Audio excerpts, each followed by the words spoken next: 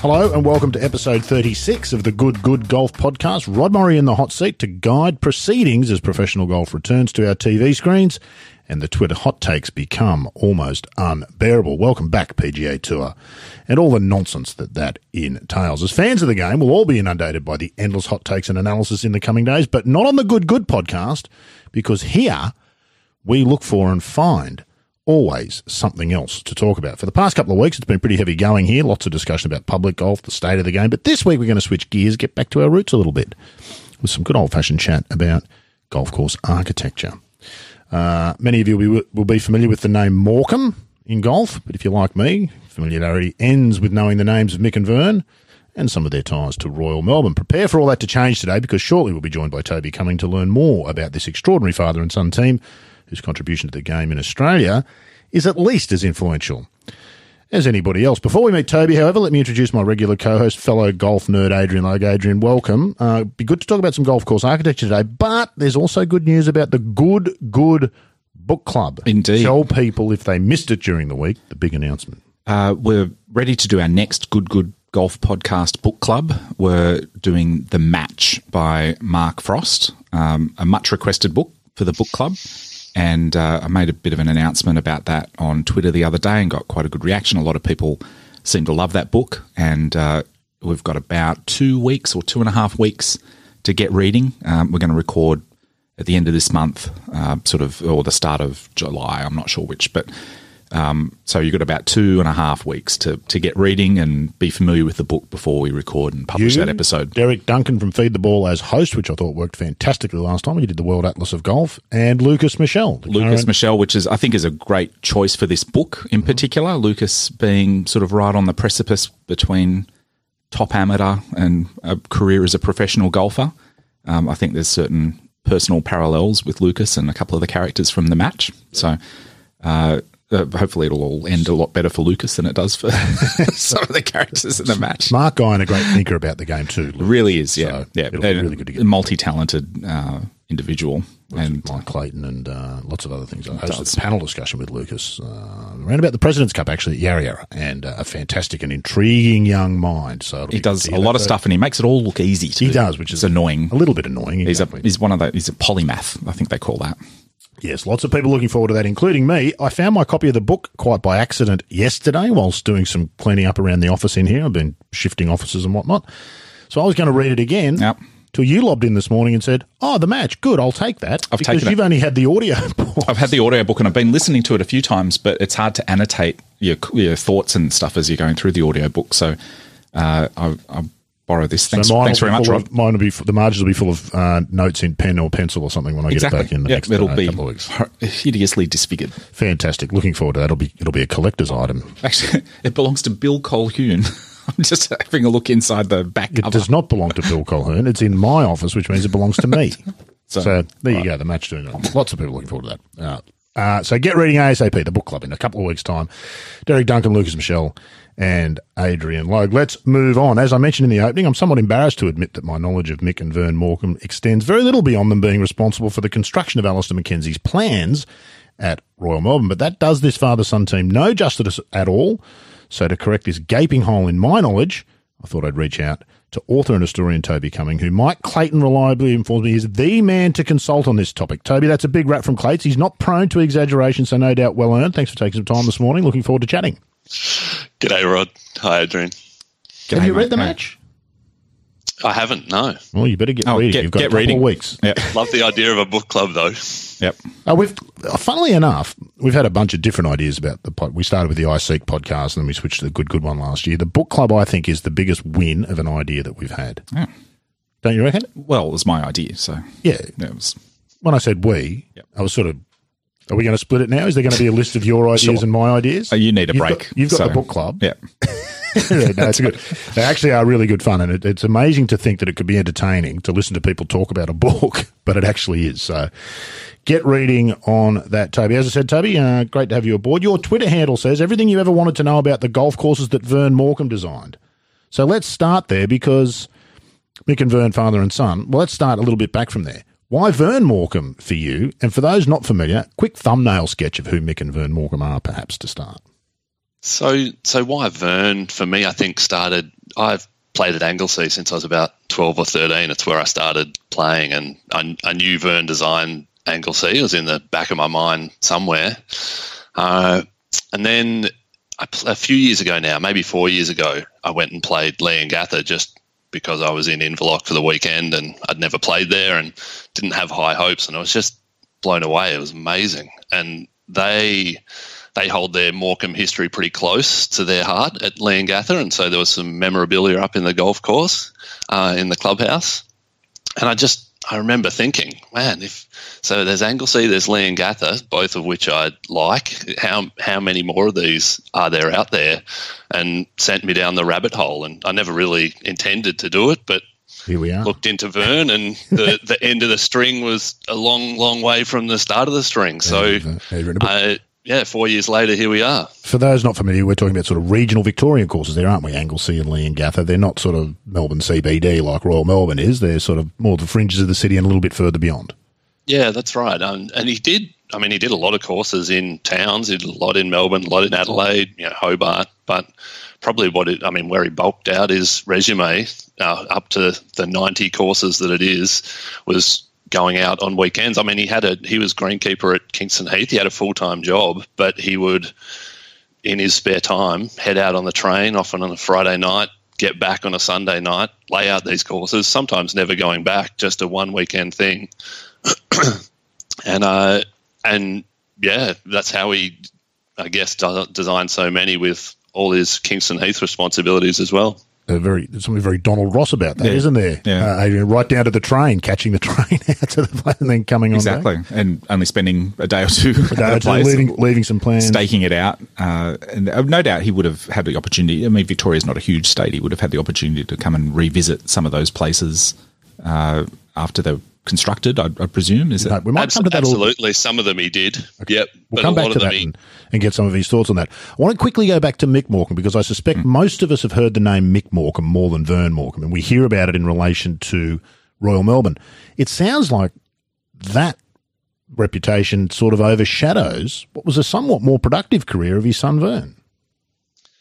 Yeah, it depends how you look at productive, I guess. Mick was integral in the shaping of several of those amazing sandbelt layouts that we know today, and particularly Royal Melbourne West. Mick got that job in 1905. So Vern was born in 1900. So Vern was 5 when they moved into, Beaumaris there with a house owned by Royal Melbourne backing onto the course essentially. So he grew up on the fairways, and Mick turned that Sandringham course into a great course, and then Mackenzie shows up in 1926 and he plans it, Mick builds it, it becomes, world's best. But all the while, Vern was 26 when Mackenzie's wandering these fairways. Vern was there looking at Mackenzie's plans, talking to him about his ideas for the new Royal Melbourne West. So Mick built it and famously, did that wonderful shaping, but Vern was right there as well. And then when he went to Kingston Heath, that was through his dad as well. That was Mick doing it until he said, actually, I'm a bit busy over at Royal Melbourne. Do you think you could take my son for this? And then, Vern built the Kingston Heath bunkers, and the rest is history there. What a sort of a dynasty. I'm reminded as you speak there, Toby, that one of the positions we undervalue completely in this game and continue to undervalue to this day is that of the greenkeeper / course superintendent and their role in the presentation of golf courses. Mackenzie famously, we barely had a word for Royal Melbourne in the spirit of St Andrews. I think it was less than 3 lines, but and we revere it as one of the great golf courses. So in many ways, and I think Mike Clayton has written this, whilst the name of the designer always appears on the course, there's a whole bunch of other people responsible. And I think in the case of Royal Melbourne, you could say Mick Morcom as much as anybody responsible for what we have there. I absolutely agree. And I actually think Australia's bad at honouring its designers too. It's certainly big in the US, but Australia hasn't been always good at that. Maybe we concentrate a bit more on the architect now, but certainly they're international, Toby. If they come from overseas, we do, but we're not. There's a little bit of a cringe factor there, a bit of cultural cringe, perhaps. Still, 50 years' time, we could be having a podcast about honouring Ross Watson. You never know. That's. Please continue. Okay. I may even edit that out. I don't often edit, but for your sake, Adrian, I may even edit that out, which is not to be critical of Ross, but I don't think anybody would suggest his work is but we may well about Mike Cocking. Absolutely. And Lucas Michelle, he's going to do the book club. Who knows what we might emerge? But it is interesting. Now, I remember this was just the other week. Who were we talking to? Somebody was talking about Royal Sydney and why they wanted to get Gil Hands to do their redesign. And part of that thinking was, well, Doak did Concord, so to show that we're competitive in the international marketplace, we need to get a big-name international designer to come in and do Royal Sydney, which is an extraordinary way to go about looking after your asset, isn't it? Carl Franz coming into Eleonora. All those sorts of things. Yep. So there is certainly a little bit of that. Let's go back, enough about Mick. Let's go back to Vern Morcom because that's sort of your area especially. I'm intrigued that a round of golf at a regional golf course could end up becoming a book. What was your interest in sort of golf and architecture prior to that? Did you already have a bit of the sickness or did this come upon you during this round at Leongatha? If I'm honest, I think I was born with the sickness. Uh-huh. So I played as a kid. I don't know how I got the sickness, actually, really. No one in my family played, but at some point I walked onto a golf course and fell in love with it. And it's like COVID, Tony, community spread. We don't always know who the carrier is, but we've caught it from somebody. No, that's right. And so, I was drawing golf holes when I was, 13 on the back of my school books. But I think it really was, and I played sort of reasonable, like I played a bit of junior pennant. I did a PhD over in England and I played for Cambridge Uni when I was over there, and I guess got back into golf in a bigger way, sort of in my younger 20s then, and there I was exposed to all of the brilliant British courses, really, which sparked a bit of an interest in architecture. But this was never like a cunning plan. I just came across the Vern story and I tried to find information out. I looked up books, and John Scarth in Around Forever wrote a book about the Morcoms back in 2000, and to my knowledge that's really the only thing that exists on the matter. And in terms of Vern's courses, he listed quite a few of them, but often only sort of one sentence about them. And I was like, someone needs to look at this in some more detail. And, I had a bit of spare time, so that person was me. You were an author waiting for a book to find you by the sound of it, to be honest with you. Well, research is my day job. Research is my game. So it probably is more of it's much more of a detailed history where I went to libraries, I looked through reference lists massively long, I followed up leads than any kind of novel. It sort of is a research history more than anything. Yeah, indeed. I want to talk about perhaps the impact that people don't realise that Vern Morcom might have had. Give us a bit of a thumbnail sketch of some of the courses that you're talking about. Some of the listeners might be familiar with them.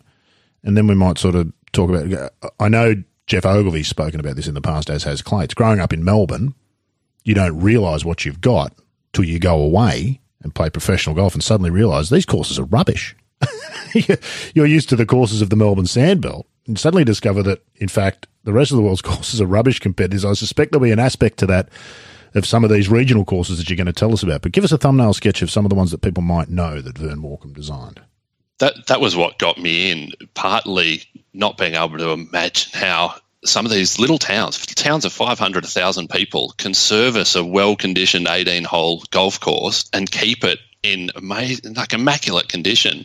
And that's what I loved about the research. You'd read, Vern would say something, tell Warwick Nabil say that he wanted the greens to be like this back when he did the work there in the late 1950s, and you play it now and you can see that bunker shaping on the 10th hasn't changed. It's just like he wanted it. So it's more than a history. You can go and play it and see it now. Feel it. It's a very real thing. It's testament to which we don't always get, the various committees and those who've been in charge of those golf courses for all that time too, is it not, Toby? Absolutely. And just the volunteer mindset of lots of these little courses, little towns that get through on, there's maybe one paid member of the green staff and everyone else is just bringing their tractor from the farm to mow the fairways or, pitching in somehow. But just to give you a bit of a sketch, a few of my, the ones that I think of when I think of these regional courses that Vern did that people should go and play because they're spectacular, and I want to see them survive. A lot of these country regional places where farms are all there used to be 100 farms, now there's 3 big ones, struggling a little bit. But Border Town, which doesn't get a lot of play, just on the way to Adelaide there. Adelaide. Okay. Yeah, so it's right by the border. But if you're driving between Melbourne and Adelaide, definitely stop off at Border Town. It's a great little course, and surprisingly undulating for massive flat farming area, but loved Border Town. Warwick Nabeel's great. All through Gippsland, so Trafalgar, Traralgon, Leongatha, quality Vern layouts. Western District as well, sort of Anglesey, Torquay, Curlewis on the way to the Western District, and there's a few great sort of sand scrape courses that are still down there. Balmoral's a classic. Haywood's grass greens now, but no bunkers. You can tell that it used to be sand scrape, and Haywood's a great layout. So yeah, all round the state, really. I want to come to you on this, Adrian, because you sort of grew up regionally and your first experiences of golf were regional. Does anything that Toby's talking about there resonate with you, this notion of, I sometimes wonder whether the lack of a budget at places like Toby's Island is actually a blessing in disguise, because with money, the most likely thing to happen is people spend it buggering up the golf course. Yeah, and you get the natural degradation of some of these places where the bunkers turn into little round discs and the greens get turned into little round discs and the whole thing loses a bunch of character. But of course, that has just enough money to maintain those elements without actually redoing the whole course tends to work out pretty well somehow. But in regional New South Wales, of course, we didn't have a Vern Morcom going around. We had Eric Appley and Dan Suter and those sort of guys seem to have a hand in every course in New South Wales, basically. But there's very few great examples of architecture in New South Wales, country New South Wales, by comparison. I was lucky enough to play a lot of golf at Newcastle Golf Club when I was a kid, and that really sparked an interest in this stuff to me. But prior to that, I played all at Maitland for years and years, and Maitland's a good country golf course, nice big open area and a lot of fun. But there's nothing that just lacks that intent. And I think there is that thing that people see in a golf course when they see that it has the hand of an architect applied to it. There's a certain intent that awakens something in people. They say, oh, that's there for a reason. And it can be a combination of things. It can be something that sneaks up on you because it initially appears as just a natural part of the land. But if it's done well, in fact, if it's done most likely. Exactly. But sort of starting point. But the intent comes through, I think. Yeah. And Toby, does that make sense to you, what Adrian's talking about there? And Vern said the same thing. So this is what really fascinated me about the story, is that he had golden age architects in his head when he's going out to these regional towns. I mean, he's imagining what Mackenzie was saying when he met him as a 26-year-old, I think, and probably what his dad drummed into him as well. And like Leongatha, for example, when he did that, he said, this is going to cost you no more than bad shaping around the greens. Like, good shaping doesn't cost more than bad shaping. You've just got to know how to do it. And if you go to Leongatha now, the shaping around those greens is just magnificent. Like, sure, there's a few not so good drives on that course, but you just take the green complexes at a course where you go and pay $25, $30. There's probably no one else there. It's just, I just can't believe that exists. I'm glad it exists, and I think people should go and enjoy it. Indeed. What are the hallmarks of a Morcom course? If I took you to a golf course that was designed by Vern Morcom, you'd never heard of it, you didn't know, would you be able to pick it? Would you be able to say, that's a Morcom? And what are those things? I always think people overrate their ability in a double blind. Like, if you drop me from the middle of nowhere in a plane and drop me in a course, probably I would with a parachute. We're not going to just push you out. Thanks, I appreciate it. I'd struggle to say yes, it is, no, it's not. But that said, I've played 70 or so of the 90 that I talk about in the book, and some of them don't exist anymore, so it's a fair percentage. And yeah, I'll give you 2 hallmarks. One is the shaping around the greens. I mean, he was a bunker whiz, and you can't always tell what's been changed, what hasn't. But a lot of the particularly the country courses that don't have heaps of money to pump into it, you can see that this is just original. Anglesea's got a couple of classics that I'm sure are very much original bunkers around the greens. Big bunkers, deep bunkers, Royal Melbourne type bunkers. What's the thing? Very much sandbelt style, but always he was big on gradual slope because he was a greenkeeper. He knew that you don't want slopes you can't mow, and so he was very practical like that too in his shaping. So the tongues of the rough that would creep down into the greens, or the slopes around the greens, would always be gradual and natural looking, I would say. But yeah, he loved a deep bunker with clean lines. And the other thing that he's known for is tee shots that weren't long enough. Sharp dog legs, not far enough to the corner. Even back then, I don't think it's an excuse that the ball was flying less far then. He just seemed to have a penchant for par fours that turned too early, and particularly with tree growth over the years, quite a few of them have become a problem. So, Spring Valley, for example, probably his most famous course, which Doak talked about when he went there and loved, but said, it's too many irons off the tee, basically. Yeah, you might have had something to do with Monash up here in Sydney as well. Welcome. It's got a lot of those sort of. I see what you made me a joke. Sorry, sure. I missed that. That's right. Initially, who were the Morcoms to Vern's Mackenzie? And by that I mean Mackenzie left plans and off he went, and Mick built Royal Melbourne, did the construction and brought those plans to life. Who did that for Vern, who went out on the train on a Friday night, laid the course out on a Saturday, Sunday and came home, and as you said, quite often maybe didn't go back? Do we know anything about, because clearly from what you're saying, whoever did the construction has done it well, because you can still see those elements today.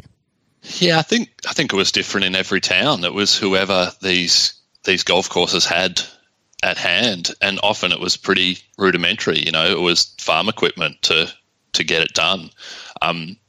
So it was locals that were pitching in, and they wanted a golf course to play, and so they helped build it. And I think they appreciated having a plan to work towards. He was very well thought of back in the day. Like Adrian was mentioning, there weren't a lot of options. So, and I think this is why he did so many courses. In the 1950s, there was essentially Vern or Sloane Morpeth had his fingerprints on a few of these courses too. But other than that, there was just no one you'd even call an architect. It was a very different time. So they would get Vern out, and they'd get who they could at their course, but no one in particular. I think that differed from town to town. I often wonder how he worked it all out. Like the Morcoms obviously were, Vern grew up on the golf course. Mick had already been maintaining a golf course and built a golf course before they encountered Mackenzie. So they were coming from a great practical base. And then no doubt Mackenzie gave them his little book that he was giving to everybody when he was out here. And but from that alone, they seem to have worked out how to do this thing in a completely unique way that the rest of the world now looks upon as being instrumental in this certain style that we've established here in the Sandbelt in particular. And Alex Russell obviously must have been an influence to them as well. But did they travel overseas at all, or was that their only influences, Alex Russell and Mackenzie? And Mackenzie obviously influenced Russell. So yeah, that's a really good question. Actually, when Russell did Karen up over in Perth, he gave them the Links by Robert Hunter. So he didn't give them Mackenzie or Colt in terms of books on the subject. He gave them Hunter, which is also quite a famous book, but might show his influence. I know that Mick read architecture books from the States. That's on the record, and so presumably a bit of that filtered down to Vern as well. But it's a really good question where they got their exposure, because Australia was by no means the centre of the golfing world at that time, where they got their influences from. And I think probably for Mick it was more from the US before Mackenzie showed up. And once Mackenzie showed up, maybe he brought the Mackenzie Colt spirit to their ideas, to their philosophies. Otherwise, they just worked it out on their own. But Quite possibly tried Yeah, it out. there's probably a part of that. Yeah. Hello, people, and apologies for the interruption, but, well, it's my podcast, and that's kind of how it goes sometimes. I hope you're enjoying our chat with Toby about Vern Morcom, but don't let it distract from the really important stuff. That is, how you look when you go out to play golf. It's all very well to talk about Morcom this and Mackenzie that, but unless you're shopping at thegolfsociety.com.au, you're simply not doing it right. The very best names in apparel, shoes and accessories, and all in the one convenient online location. Add to that a special discount off your first purchase for Talking Golf listeners, and it's hard to imagine a better deal. That's thegolfsociety.com.au/Talking Golf. Get there today. Now, back to Toby Cumming and the story of Vern Morcom. Do we know, Toby, how Vern came to be sort of the go-to guy for a lot of these regional courses? Did he advertise? Did he do one and then everyone said, that's good, we want him to do ours as well? Do we know how he became that sort of go-to? I imagine there were others who had their hat in the ring. And do we know why Mick didn't become that? Did he not want to, do we know, or was he not called upon? I think there was timing as well. So Mick died in the mid-30s. And everything shut down for the Second World War. So Mick just wasn't around for that boom. And there was a boom post-war where soldiers coming back, towns reviving, people started to want golf. So like government sending people to small towns to populate, and all that was part of the repatriation, wasn't it? Soldier settlement scheme. So in the 1950s, there was just a lot of demand for courses to be built, and not many people that knew anything about designing them. So Mick was gone by then, and it really was Vern was the go-to guy. I'm not sure he advertised much at all. I've seen some evidence in some of his letters that word of mouth happened. You know, you'd see he'd get passed on, or people he knew from Kingston Heath, and this is where they had their country house, and so they'd bring Vern in. I'm not sure he needed to advertise much. He seems very busy. In the mid-50s, it was just shockingly busy. You know, 1956, I think he had 6 or 7 full designs in 1956 alone. Well, holding down the day job at Kingston Heath. Exactly, plus a few remodeling. Really, he must have been a millionaire. He must have been a millionaire by the time he designed 90 golf courses. The architects didn't charge what they do now either. Do we know how he did out of it financially? Yeah, I've got some really good information on what he charged courses. It tended to be in the range for a full design. It would be something like £50 to £100. He wasn't kidding when he said good design cost the same as bad design. Indeed. So I guess we could probably say safely he's not doing it at least just for the money. He's clearly going all right as the head greenkeeper at Kingston Heath, and he's not charging a fortune to do it. Are there any writings from Vern, and what have you discovered in that sense? Did he talk much or write much about why he did the things he did and his thought processes on golf course design?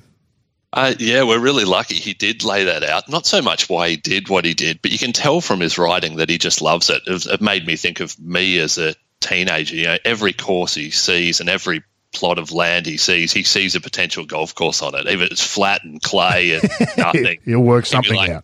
I'll give you a world-class course. You know, he was enthusiastic about it.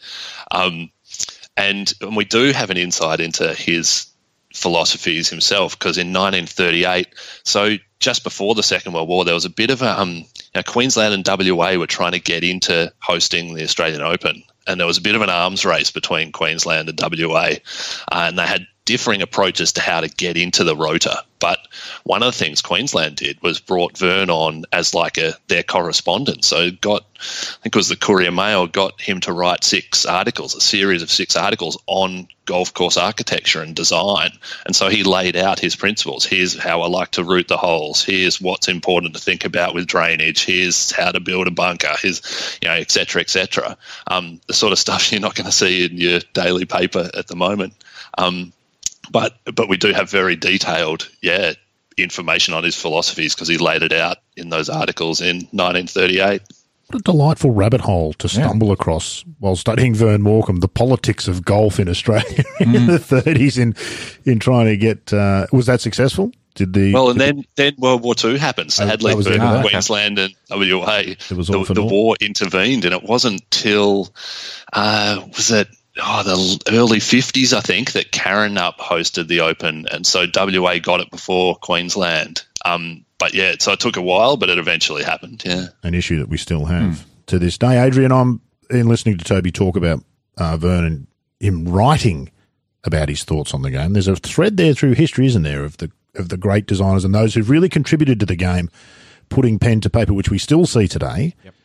I always think of Mike Clayton as the guy, but Tom Doak has also been a prolific writer. Gil Hands has written plenty of things as well. There's a real tradition there, isn't there? I wonder what drives that. Yeah, it's interesting, isn't it? Like Mike Clayton sort of steps aside from his role as golf course architect when he writes about golf course architecture. Agreed, yeah. Which I find fascinating. But Doak, of course, really established his name. In a sense, he sort of became as an author, famous as an author, and the very unique style to the way. But it's all, in a lot of ways, I think podcasting is the documentation of that stuff. It's the now. new writing, isn't it? If you ask most golf course architects what form of media they take part in, it's got to be podcasting. I think there's and where Derek Duncan's podcast is great is that he structures those as a permanent record of very much their evergreen sort of pieces of content that describe each of those architects. They're like the feature story without writing the words. Exactly. And in fact, you could sit down with any of those interviews and write the feature story from them. You pretty much could. I feel like you can get a lot more content in a podcast in a short period of time, and some of it may be rambling, but it's one of the joys of it. It actually gets it out there. Yeah, it's a great way to get a lot of content out very quickly, and architects these days are expressing themselves that way. It's any creative person wants an outlet like that, don't they? It's just need it, don't they? Just natural that I think they're either going to write because it's formalising the thoughts for themselves as well. So yeah, as much as anything else. Outside of Vern and his own writings, Toby, was there much written about him by others? Did you find? No, this is what got me started. Hardly anything, and I'd noticed that. The odd club would have something on their website about, designed by Vern Morcom or this hole designed by Morcom, as if it was a good thing. Like, obviously there was some quality, some value attached to that. But when I dug a bit deeper, other than Scart's book, I couldn't find anything written about them, really. The odd article, Clates had written one or two articles about them, but nothing detailed on the history. That really surprised me that there wasn't more. So he would visit a regional area and do something, but the local paper, for example, wouldn't necessarily note that Vern had visited town. Because that's a lot of the information we have about the Rosses and the Tillinghasts and guys of that era are the local papers who say, look, big name designer came to town and looked at the local golf course, and they interview them, and you get some thoughts on not even necessarily the course that they're working on there, but their thoughts on design and some of the philosophies and things about it. That's often where you come across, but not so much for... No, and I mean, it's amazing that the National Library has digitised a lot of those archives in Trove now. So for someone like me that's interested in Morcom history, that can just tap, no microfiche anymore, just tap into the search engine on your computer and comes the local paper from the Horsham and Wimmera Times from 1925. It's very accessible, and no, I found a little bit, but didn't seem to be very much. So in that case, how difficult was your task then? I know you've sort of said it's really just sort of outlining what Morcom did, but you obviously want more than just a list of his golf courses as your sort of book. What did that mean for you as a researcher in trying to piece together? Because what we all want to know as people, ultimately the only thing interesting in the world is people. Doesn't matter what your preferred subject is, people are what's interesting. So you must be fascinated by this Vern Morcom that we don't know enough about. Yeah, I was. And so, I met his grandson as part of this, which was great because it gave me more of an insight. Of his granddad? Yeah, actually Vern lived with his family, the grandson's family, for about 10 years in the 1960s. And so he had strong memories of Vern, and so that was great to get a bit of an insight into the family and what Vern was like as a man. But what really interested me was I wanted to show, if you go out and play one of these courses now, what I wanted to describe basically was what was there originally, what Vern did, what might have changed since, so that you can go out and play Cobram Barooga Old now and understand, okay, this is not Vern. This was Vern. Okay. This was how the original routing went. This is what's changed in the interim. This hole's been kinked, whatever. Because, well, I guess that's what interests me. It's probably not what interests everyone, but that's what I'd want to know if I went there and thought, what can I ascribe to Vern and what can't I? And that's really what my research was about, trying to dig down into telling people about what was there, what wasn't. You're among friends here, so there's no need to panic about that. We too have the nerd sickness where that would be interesting to us. When you approached some of these courses to ask them about their history with the Morcoms, did any of them not have a clue that they had that they had a Vern Morcom course or a Mick Morcom course? Yeah, that definitely happened. And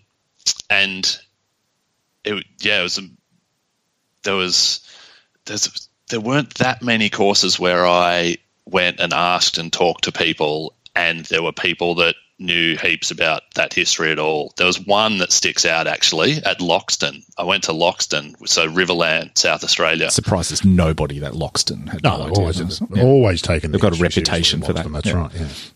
Yeah, Ian McInnes, who's at Loxton, an amazing guy, and he actually was one of the ones that hosted Morcom when he came to Loxton in like 63, I think it was, 63 or 64. So Ian took me around in his cart when I played there. It showed me every nook and cranny of that course, told me how the holes had changed. It's just phenomenal, but that was very much the exception. It didn't usually happen like that. And he was telling me anecdotes from like, when we stood on this tee, Vern told me this. It's like, Ian, it's gold. This is absolute gold for me. But that was 1 out of 90. The rest were much harder. Yeah, that's a lovely direct line, because often we don't have that direct line, do we? When we talk to the Rosses and they're telling us the great span or something, when generations pass on just by the barest of margins from some grandparent to a grandchild, or some piece of information is passed along. Yeah.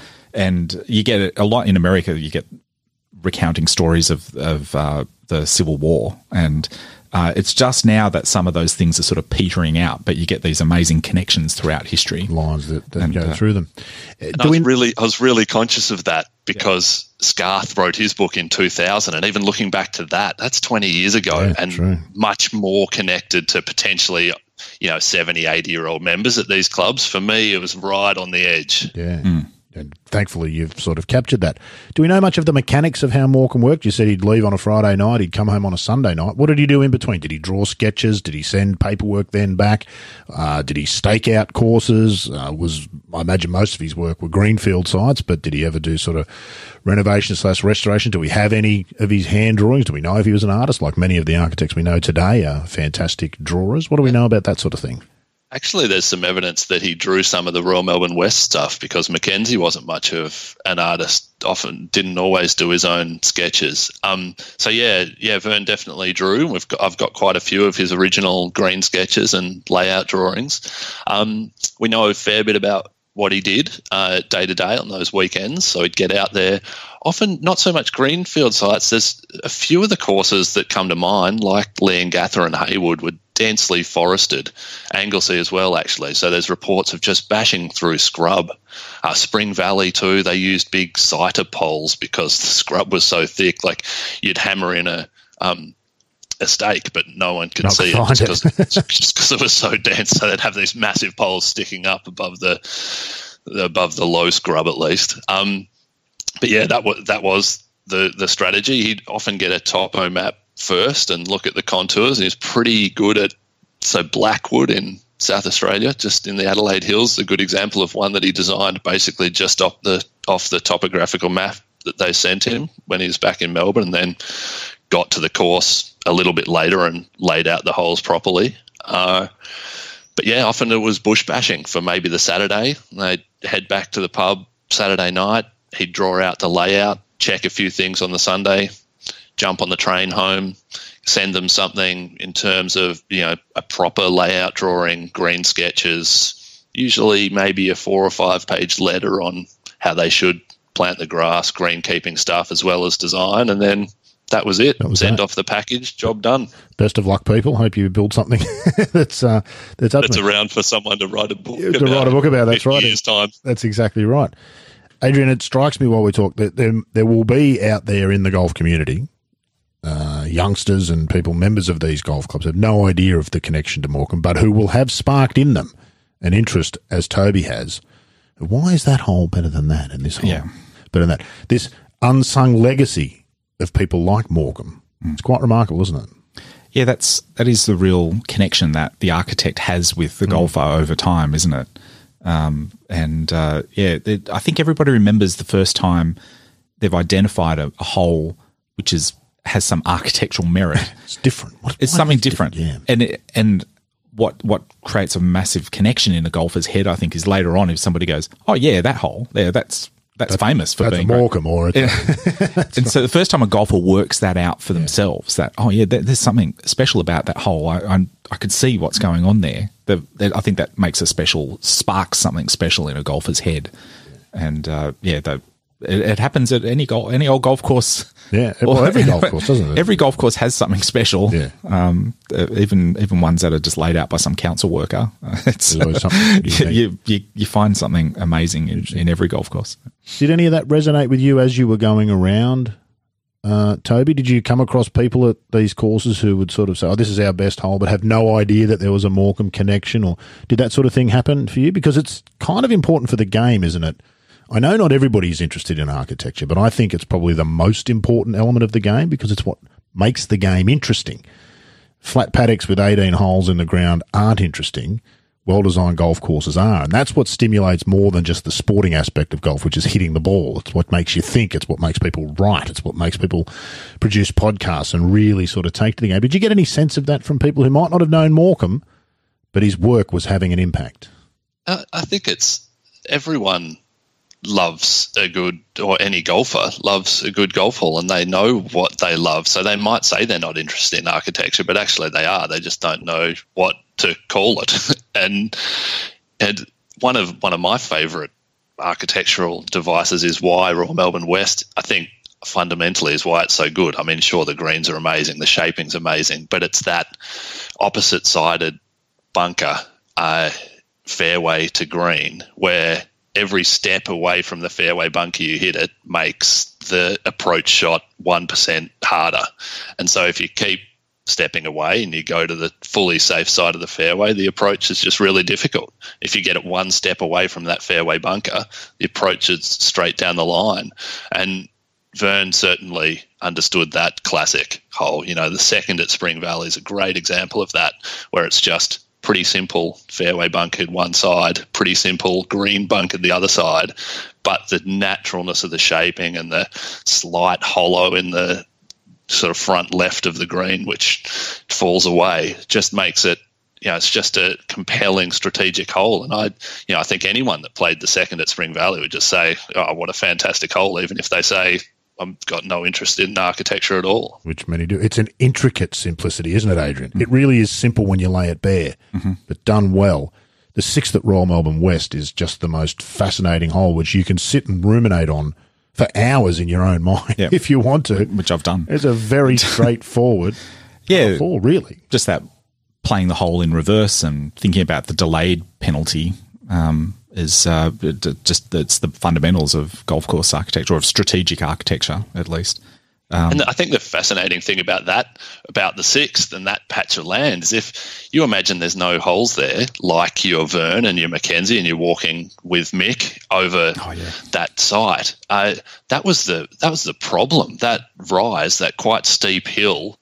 How are we going to get holes over here? And what Mackenzie did was build 4, 5, and 6, like possibly the best trio of holes anywhere in the world. Well, I reckon most architects would have been like, "Oh, we've got to avoid that hill because that's the only trouble part of the property. This is a nice place for golf, but we've got to get around that somehow." And he just went 4, 5, 6, done. Amazing sequence, yeah. Except the fifth is just a way of getting from the fourth green to the sixth tee. To the sixth tee, according to Mike Clayton. Places said more than once. But of course, luckily you come down off that high with the very ordinary seventh at Royal Melbourne West, Toby, so it's all okay. This is not really so much a question sort of related to the book as such, but that ability, that skill, what you've laid out there, is that innate? Do some people just have it? Is it like artistic creativity, or can it be learned?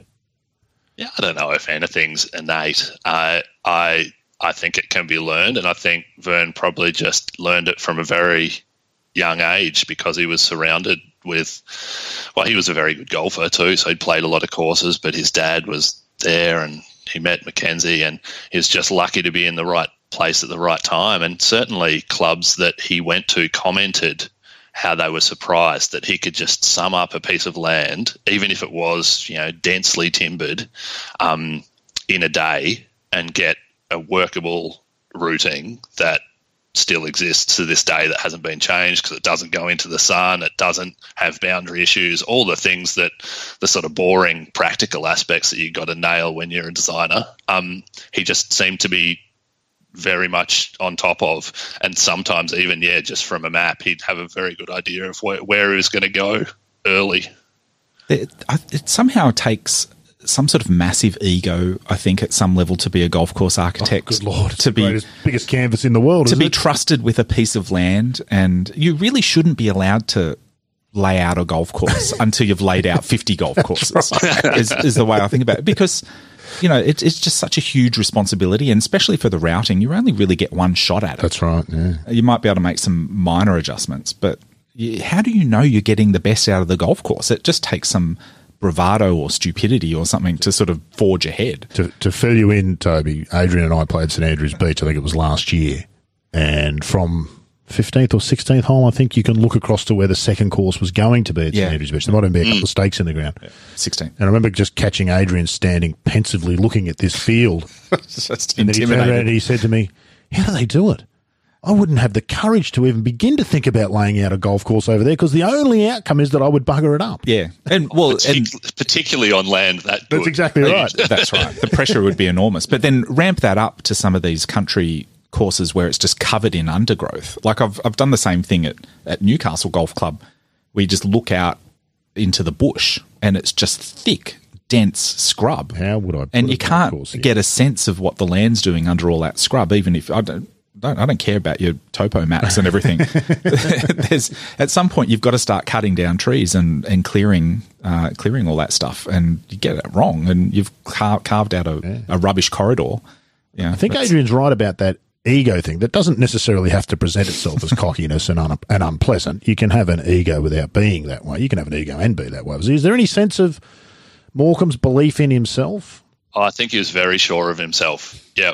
In those terms, and I think you're right, Adrian. I think you'd have to be. Like, there's a million options, and you choose one and hope that it's good enough. But Vern didn't seem to be so. He maybe because he'd done so many, he was just like, okay, this is what I do, and I'm the professional, and here you go. But I agree, you'd have to be very self-assured. The one thing I would say is that there are a surprising number of constraints. And when you look at Vern's writing, you realise that there's actually not that many options. Like, once you've got clubhouse site, you know the shape of the property. If you want 2 loops of 9 that come back, even just those things, and there's way more constraints than that, but even just those things hem you in pretty early on to... It's like a Sudoku, which has a lot of squares already filled out. Yeah. Yeah, indeed. Interesting. Fantastic stuff. Toby, it's been fabulous to talk to you. And as I said, I started not knowing enough about Vern Morcom. I still don't know enough about Vern Morcom, but there's a book coming out. So that's exciting for us. Where can we get it? When can we get it? What's it called? So it's called, at the moment, it's not quite finalised, but its working title is The Golf Courses of Vern Morcom. Nice and simple. You didn't think Feel the Vern? That didn't grab you? Oh, no. Feel the Vern? Sorry, man. You've got to tell if you want to. I should have talked to you earlier in the and Graham Ryan's publishing it, so it'll be available at his website, which is ryanpub.com.au, and hopefully, so the text's finalised. We're just working on the layout at the moment, but hopefully in the next few months, certainly this year, it'll be available. And if you're on Twitter, look up at Morcom Courses too, because I'll be telling people when it's out and where to find it through Twitter as well. It was through your Twitter account. So, and by the way, just a shout out to Graham Ryan and Ryan Publishing for publishing this sort of stuff. In 50 and 100 years, this becomes more and more important with each passing year. It takes some courage. I spoke with Paul Daly some time ago about his Planet Golf series, which has been fantastic, but there's not a lot of money in publishing this sort of stuff. It really is. It's not an act of great altruism, but it takes some courage, and full marks to the likes of Graham Ryan and Ryan Publishing for taking on a project like this, because it's really important and grows more important with each passing year. Toby's not going to be the next J.K. Rowling from this publication? Toby, were you likely to be the next J.K. Rowling, do you think? At this point, highly unlikely. I've not seen the text, so who knows? It's a brilliant book, but I understand it's quite niche. Yeah. Were you surprised how long the whole process takes? A bit like a golf course, I think. A book is a much bigger undertaking than most of us consider when we read one. We play a golf course and think, oh, well, that was okay, but there's an awful lot goes into it, isn't there? And I mean, my wife would tell you this project was just an excuse to play lots of golf. So just the fact that I wanted to get to all of these courses and research it, and I have a job and a family, and it's like, it didn't surprise me that it took 4 years. It's about what I expected. Well, as we discovered when we had Tom Coyne on the podcast some time ago, what you really stumbled onto there is the world's greatest tax write-off. Mm-hmm. Wow. Yep. Go play golf and claim the whole thing, because at the end of it, you're working for your money if you produce a book. Next is the golf courses of Dan Souter, and then the golf courses of Eric Appley, and the golf courses of Ross Watson. Yeah, there you go. There's too much editing now. I'm leaving that first bit in since before that.